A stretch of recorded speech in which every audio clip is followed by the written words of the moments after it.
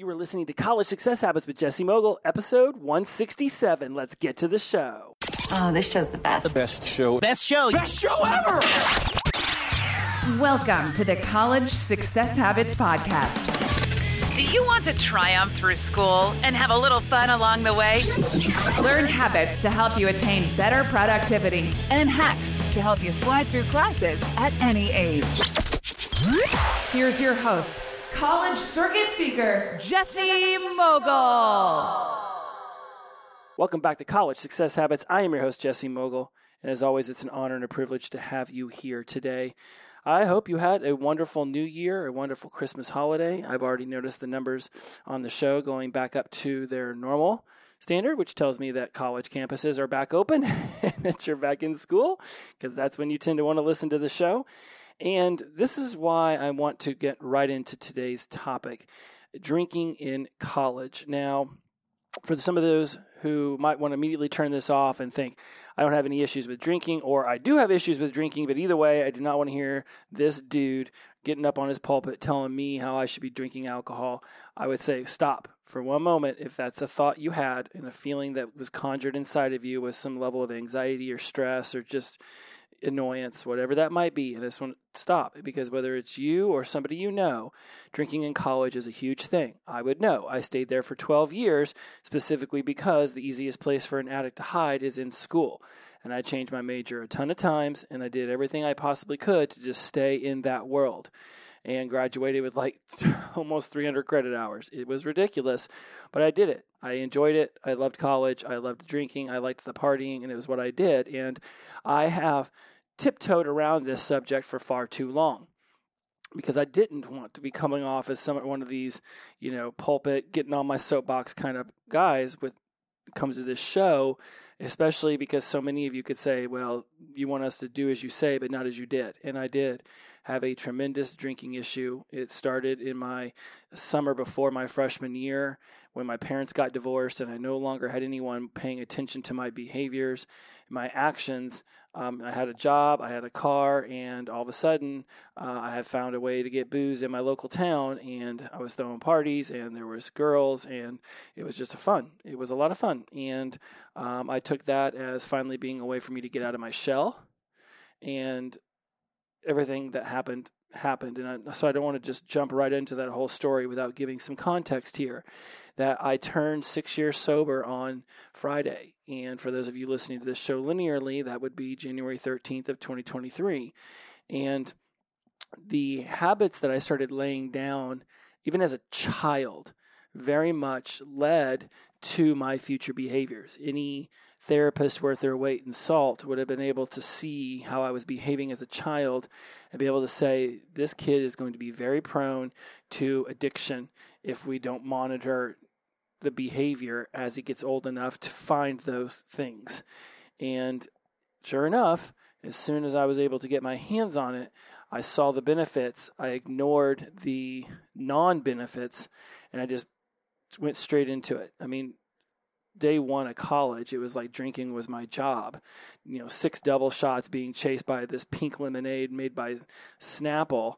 And, it was off to the races to Blackoutville. And my fraternity didn't know how to handle it. So they drew on my face and, made fun of me and tried to kick me out during my pledging, rather than saying, wow, this is somebody who really has some emotional stuff going on. Let's see if we can't help them. But again, when you're asking a bunch of 18 to 22-year-old dudes who they themselves don't have a very strong grip on emotional intelligence to then flag someone down who has drinking issues and is showing a lack of emotional intelligence and knowing how to cope with what they're feeling, right? I mean, asking a bunch of 18 to 22-year-old dudes to be able to monitor another 18 to 22-year-old dude is asinine.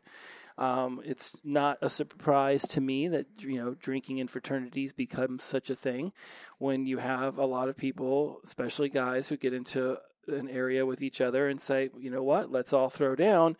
And, then drinking becomes almost machismo. It's who's going to be able to drink the most, who's going to be able to have the craziest story. All of these things go into it. And then you throw women into the mix, And you have women with their own emotional intelligence things going on and their own needs and wants and desires to be fulfilled by alcohol. And then you mix the two together, and it's not a surprise to me that alcohol takes over so many lives in college when they don't have the watchful eye of the parents. The school is huge, so teachers have a lot more students. Being able to get red flagged like you would in high school isn't going to be as easy. You can slip under the radar, even if you just show up to class and sit in the back and you reek of booze. The professor's got 300 students underneath them, a little too much going on. And by the time you get to the smaller classes, you're pretty much expected to be able to handle your own stuff. And if you're not going to go and talk to the school therapist, and you're not going to try to reach out and get some help, and in some way that, stretches beyond what is just, okay, let me clean this up a little bit. There is help on your campus. There is emotional and there's mental. There are therapists. There are counselors. There are people who will help you if you're going through some things. And if you don't think that you have a drinking problem or a drug problem, I'm not sitting to sit here and try to tell you that you do. I'm just going to go over some of the things that I noticed about me and see if you can maybe draw a connection. If you're still here with me and you're listening to this, then something about this is entertaining to you. Something about this is interesting you. And so we're going to go into some of the stuff because as a child, I was very obsessive compulsive, not a doctor's diagnosis just as much as mine. I was very particular about how I kept my room and very particular about how I organized things. I would play video games back before they kept stats, and I would write down like how many yards each one of the football players ran for each play. Like I needed to take some kind of control over what I believed and felt was a very chaotic home life.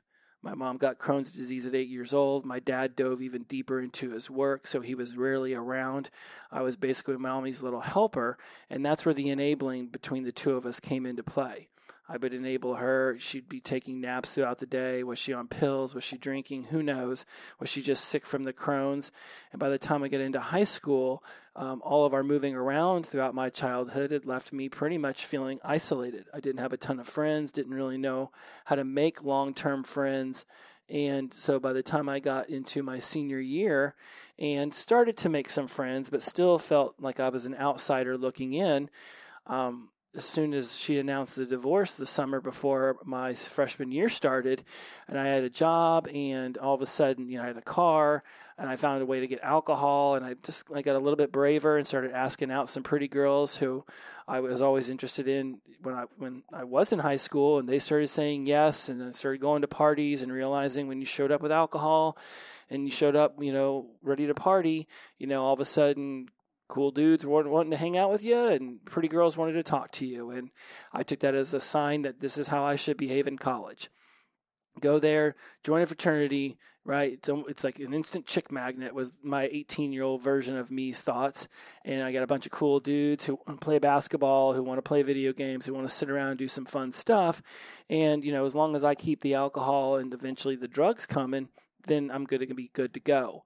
And I could dive way deeper into this and explain the psychology of what happened, but then I'm going to get us lost in the sauce. And I really want us to pay attention to what happened in college and what you can be starting to be mindful of. So let's go over some things that I want you to just be mindful of when it comes to your drinking and what that could mean for you long term. Because the habits you're creating in college are going to be the ones you contend with later on in life. Yes, I agree. If some of you are like, hey, I know some people who partied super hard in college. It could be your parents, it could be some adults somewhere else who once they got out, they were able to stop acting that way, stop drinking that way, and move on with their life. And I'm not saying that that's not a possibility. In a universe of infinite possibilities, that's absolutely one. But I also see just as many people become closet drinkers or become the kind who just push it to the brink on the weekends and then drag their ass throughout the entire work week just trying to get to the next weekend. There's a song from like the 80s, everybody's working for the weekend. Yeah, what they're working for is the next time that they can pound back a ton of beers. And you see it at sporting events, you see it at birthday parties. Hell, you're probably going to go back, and now you're older, you start noticing that whenever it's like a kid's birthday party, the adults are sitting there tipping a few. And again, I'm not generalizing for the entirety of population, but you're going to notice that there are going to be those who are like, 6-year-old's birthday party, did not think this is going to be where we were going to be pounding back some margaritas, but it happens. And there's a reason why that's formed in the brain and why some people don't let it go as easy as others. And we're going to get into that towards the end of the show.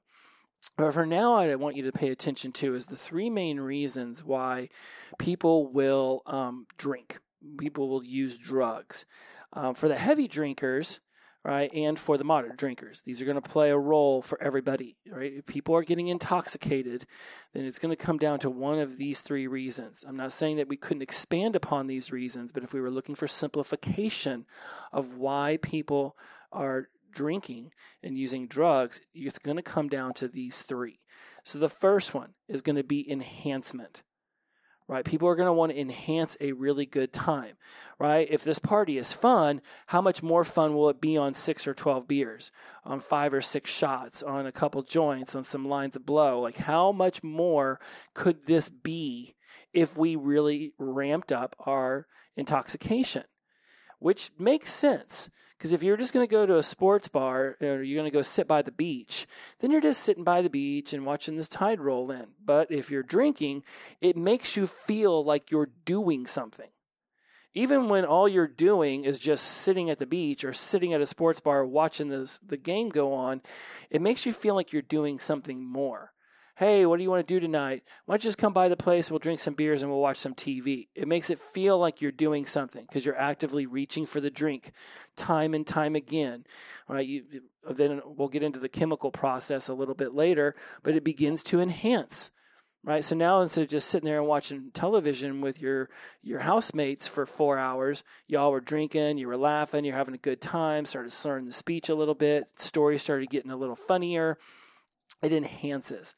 It creates this level of elation from the alcohol.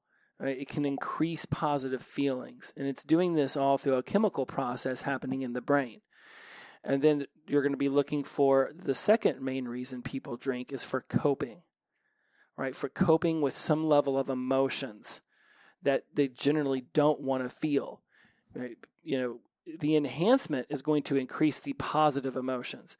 But whenever you go to cope, now you're looking to, it's almost like unenhance the bad emotions, the negative emotions. Get a bad grade on a test, go tie one on. Now all of a sudden you're not feeling so bad about the test anymore.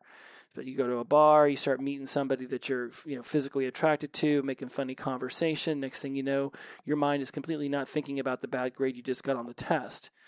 Right? Somebody gets sick in your family, there's a death, there's something traumatic. It doesn't have to always be traumatic, but it definitely going to show up when someone gets really sick or somebody dies. It's where you see like a lot of people slip into depression and heavy drinking after someone important in their life passes away or moves on. But it could be something else as much as just like a roommate moving out or a huge argument between you and your sibling. Whatever it is that is creating a negative emotion in you becomes something that you then want to cope with. And if we're not processing our emotions in a healthy manner, which we're not generally taught how to do, we'll spend years in school teaching you the Pythagorean theorem, which, has its uses, but not nearly as many uses as teaching children how to process emotions in a healthy way. We grow up still not knowing how to process our emotions in a very healthy way. We maybe read some books and poke around it a little bit here and there, and eventually we become parents who will then pass on whatever way we've learned to cope with emotions or enhance emotions. We pass those things down to our children. And this is how we are a world of emotionally unintelligent people tens of thousands of years from when we left the caves. We do not know how to process emotions very well. And we're going to get into fear and why that's holding you back and why you're afraid of failure in a future podcast. But for now, we'll just focus on the fact that people will drink and use drugs to cope with emotions, the bad ones they don't want to feel. And when that starts to happen, your brain will latch on, being like, oh, I feel sad, must drink. I am angry, must drink. I'm afraid of something, must do drugs. It begins to create a bridge between those two. And then you have the social conformity, the social motives, right? Where you want to show up to a party, you want to do something. And we've seen this in movies and televisions being portrayed when, the nerd shows up to the party and wants to be accepted. So they start to drink too much. And then they put themselves in a position that they're not comfortable with or they're not prepared for because they have not consumed alcohol like the other people who are probably peer pressuring them to consume the alcohol.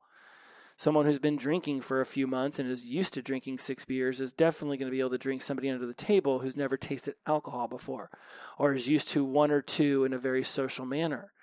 So you go somewhere and you want to socially conform and you want to feel like you're included in what's going on. You don't want to be that herb, that dork, that person who's like, oh, I'm not going to drink, right? You don't want people to ostracize you and start making fun of you at the party so that you just slide into the social conformity. And that tends to be where the moderate drinkers will mostly live, is the ones who are doing it for the social conformity. They'll say, oh, I'm a social drinker, which basically means I'm going to drink around other people who are drinking so I don't feel like the odd man out.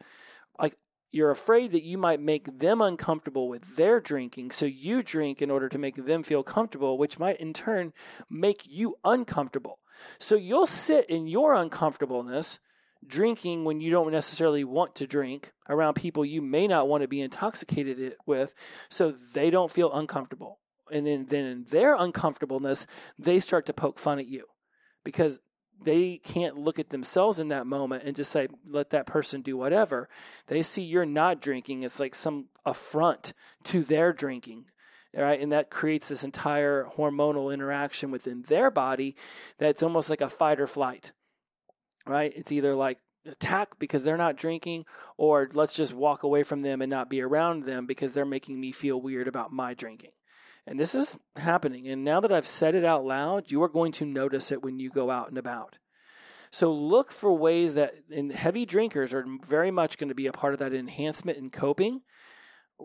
And again, it's not like social drinkers won't also use it for enhancement and for coping. It's just that most, what I like to call normies, the take it or leave it kind of drinkers, will just tend to have 1 or 2 and be able to call it a night. They're the ones who might buy a schooner of beer at the bar and then leave, and there's still beer in the glass. Whereas back in the day, I would be like, are you kidding me right now? Like, of course you got to finish that drink. I just spent $10 on it. There ain't no way I'm leaving there with any alcohol in this. And I would drink so hardcore that it would enhance things until it didn't anymore. And now all of a sudden I was on the other side of the mountain trying to cope with the negative emotions or the negative effects of alcohol. I have been to Vegas more times than I even care to admit. And there's a point where you pass the point of no return. But it's like, shit, it's only 10 o'clock. The night's still young. But I'm pushing, a 0.16. What is that 0.08? Yeah, 0.16 or like a 0.2, which is done for most people. And I'm like, I don't want to be done. I would go and make myself vomit, or I would go eat food just to be able to continue to drink.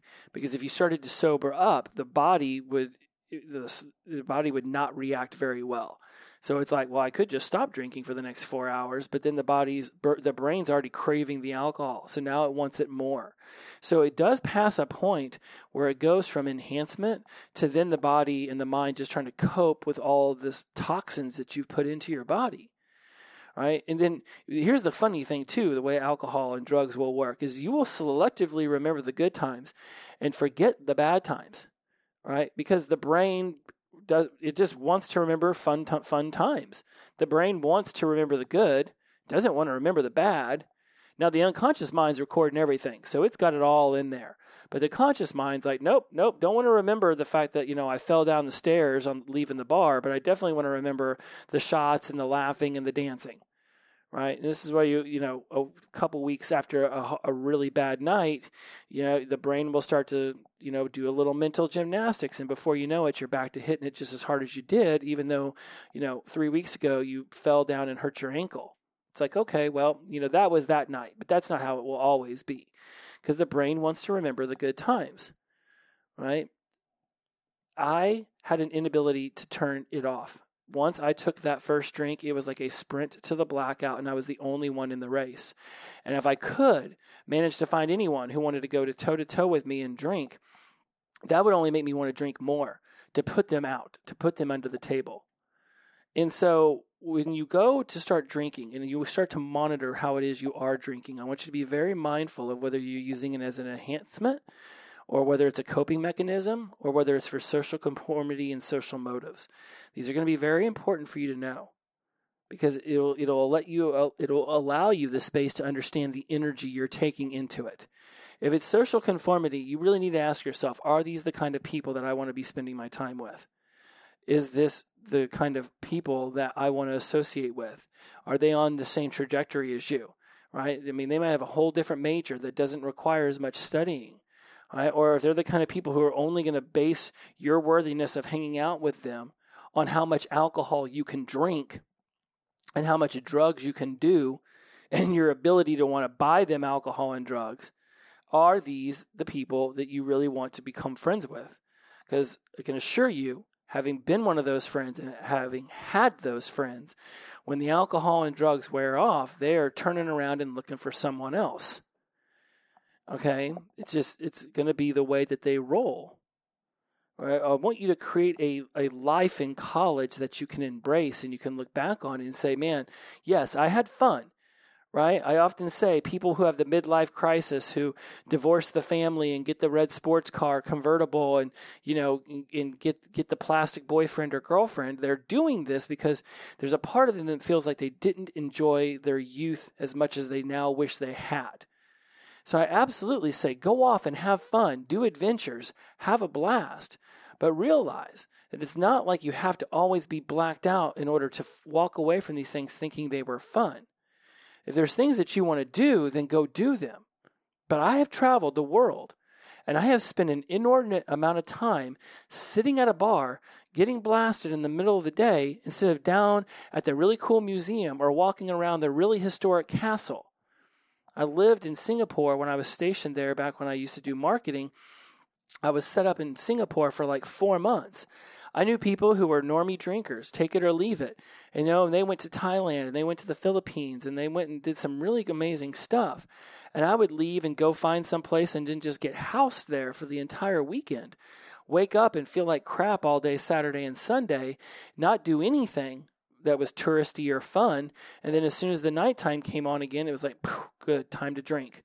Let's tie one on again. Then Monday come around and I'd feel like crap. And I'd drag myself through work till here came the weekend. And anytime there was a work event that was going to allow me to publicly drink in a way which wouldn't be judged, you can bet I was there. What, open bar? Let's do this. And there's some heavy drinking in Asia. So it wasn't too hard to find some people who wanted to throw down. So there was some social conformity going on. I was coping with being overseas it was right out of college, so I was very unfamiliar. I was still very immature for my age, right? So I was coping with some things, and I was looking to enhance the time that was good, but I thought alcohol could make it that much better. And so I drank away that entire experience. And I lived in a lot of different places in Europe, did the same.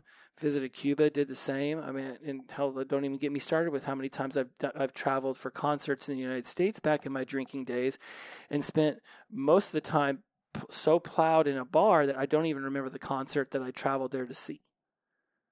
And it's a super bummer that so much about life ends up getting lost to alcohol and drugs. And then, you wake up one day and you're like, well, I look at all that fun I had. I know people who did all those things I did and didn't think that they needed to have a 0.16 blood alcohol level in order to enjoy them.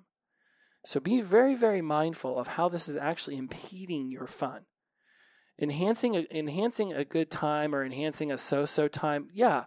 I'm not going to say that at your age or wherever you're at in your stage of drinking and whether you think that's healthy or unhealthy for you, I'm not going to say that it doesn't enhance things because that would be a lie. And I've realized that about 6 minutes ago, I was already so deep into this show that if I started trying to talk about the chemical way that this reacts, this episode would be 50 minutes, and we're going to keep these things around 30 minutes. So I'm going to do the next episode on what happens chemically inside your brain and continue this conversation. I just want you to be mindful over this next week of noticing, is this about enhancement? Is this about coping? Or is this about social conformity? What is the reasons that you're drinking? I'm not going to tell you that they're good or bad. That's for you to decide. I'm not going to sit here and get on my pulpit and tell you, you got to stop drinking and don't do this, that, or the other, because you're not going to listen, and that's not who I am.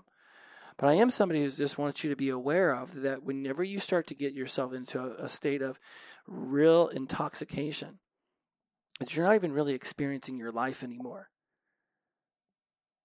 Right? Sometimes life is boredom. Sometimes life is restlessness, and there is anxiety and there's stress. It's not always going to be super exciting. Life is like 50-50. Sometimes it's good and sometimes it's bad. And I know I've talked a lot about emotions and mindset on this podcast and been like, every day can be the best day of your life. And I certainly say that on the Sober Show. Every day is the best day of my life because I wake up sober. But it doesn't mean that the day is great. Right? The other day I had to spend like 3 hours on the phone trying to figure out my health insurance. That's not an exciting way for me to spend my time. I was not thrilled to be on the phone for 3 hours with Kaiser Permanente. By no stretch of the imagination was that even remotely what I wanted to do with my time. And then I come out of a store over the holiday weekend and somebody's rear-ended my car and caused $1,500 of damage to my trunk. Now I got to pay for that out of my own pocket because they didn't leave their insurance information. That wasn't a good day. Found out that my tires weren't rotated correctly in Los Angeles, and now I'm looking at them to get new tires. There's $1,000 gone. That's not a good thing to find out. I'm not trying to make normal life things better than they actually are. It's not sobriety that sucks. It's just life sometimes that just hands you a bad day, a bad hour. It's up to you to decide whether a bad test or a bad hour or a bad conversation with your roommate is going to ruin the rest of your day. Whether that's going to be what elicits this, fuck it, let's just get tore up kind of mentality, or if it's the, hey, you know what? How can I solve this issue now and then get myself back to a more even state? And then if I want to go out and have a drink or two, at least I'm doing it in an enhancement mindset, not a coping mindset. And again, I am not pushing for anybody to drink. That is not what this show's about. But I'm also not silly enough or stupid enough, if you have it, to sit here and say, don't drink. Underage drinking is a thing that happens in college. It is a fact. In fact, when society tries to say, don't talk about this stuff because a bunch of the people who listen to it are minors, that's actually exactly what fuels some of this behavior. It's like parents not wanting to talk to their children about sex. Well, my child's too young. We shouldn't be talking to them about that stuff. Hey, this isn't 1994 where the only way you can find out about stuff is go to the library and check out a book, read it out of a magazine, or talk to a friend. If you're not willing to step up and talk to people in your life about some of these things that could be considered taboo subjects, the internet will be more than happy to step in and fill the void. We live in a whole different reality now. If you're not willing to have these conversations with your kids or with your friends that you see are pushing the envelope a little too hard, drinking a little too much, doing some silly, dangerous things, if you're not willing to have these conversations, don't worry. They'll find someone who accepts the behavior, or they'll find somewhere on the internet where they're told that their behavior's okay. Or they'll just flat out get misinformation. I can only ask that for once in a while, that when you go to enhance or you go to cope or you go to socially conform, you just stop yourself for a moment and say, is this really how I want to behave? How about I try going bowling without getting drunk just to see what it's like? What if I go to the movies without being stoned? What if I go and do this one thing without being intoxicated? Hey, I don't feel very good today. I'm sad. I got a bad grade, or my parents came down on me. Maybe just try it not drinking. Try it a different way. I'll be all woo-woo for a moment, but try journaling or try having a meaningful conversation with someone that you trust and share with them your feelings. When you want to socially conform, maybe it's just joining in the conversation in a way where you're able to listen to them, they're able to listen to you, and everyone just gets along because no idea is being negated and everything's just sort of being accepted for what it is, another person's opinion or belief, and just try it not drinking. Carry around the cup, but have water in it instead. or pour a bunch of cranberry juice over ice and tell people it's one thing when it's not, if that's what makes you feel more comfortable. I would just encourage you to create a life that you don't feel like you need to escape from. I certainly was all about the enhancement, and then too much enhancement made me need to cope. And I would get to the point where I would socially conform in as much as I wouldn't drink like a crazy person in front of other people, but I would secretly, be tipping back a flask in the bathroom or doing some drugs outside of other people's sight. But I was absolutely getting more and more intoxicated. And it became like a game where I could see how intoxicated can I be without anybody realizing this is how intoxicated I actually am. Drinking in college is where you're going to begin to create these habits in your life around what it is you need to consume in order to feel like you're having a good time, in order to feel better when you're having negative emotions, or what you need to feel when you want to socially conform, when you want to be included in the tribe. You are laying down these habits that you are going to need to contend with at some point in your life. It's going to happen. And it's happening around other things too, sex and porn and food and your phone. I mean, the way, and we'll go into it in the next episode, that your brain gets addicted to these things is through a process of endorphin and dopamine and serotonin releasing and all this other amygdala stuff. And I'll get into it as much as I can in the next episode. Again, not having a degree in anything sciencey, but I've done my research. But for this one, let's talk about the psychology of it. Why are you drinking? Why are you using drugs? Why are you overeating? Or why are you gambling or watching porn? What is it you're trying to satisfy? What is it about your life you're trying to enhance? Where are you trying to cope? And where is there some sort of social motive going on? When you can pinpoint these three areas and be mindful of them and be more aware of them, you can begin to make decisions for yourself that will lead you to a more desirable outcome. I don't know what's going on in your life, but I can assure you at some point, whether it's you or someone you love, you're going to look over at them, or you're going to look at yourself in the mirror and say, you are partying too much. This is getting out of control. We need to figure this out. And by that point, beginning stages, if not full-on addiction, is already set in. And it can become even more difficult to monitor these things. So depending on where you're at in your journey through high school and college and graduation and all that other stuff, just be mindful of this stuff: enhancement, coping, and social motives. And just see where you fall in line there. And then ask yourself, is there a better way I would prefer to behave? And we'll get into how all that's going to play out in future episodes. But I think I've laid out how to set goals, how to follow through, and know this, that your college offers counseling. Your college offers help. Go talk to someone. Right? They're not going to kick you out of school because you tell them that you're drinking too much. Right? They might kick you out of school if you get a DUI. All right, my friends, we'll see you next week. Thank you so much. Inclusivity over exclusivity, the power of positive energy, release and flow. Take care. Be mindful. Bye-bye.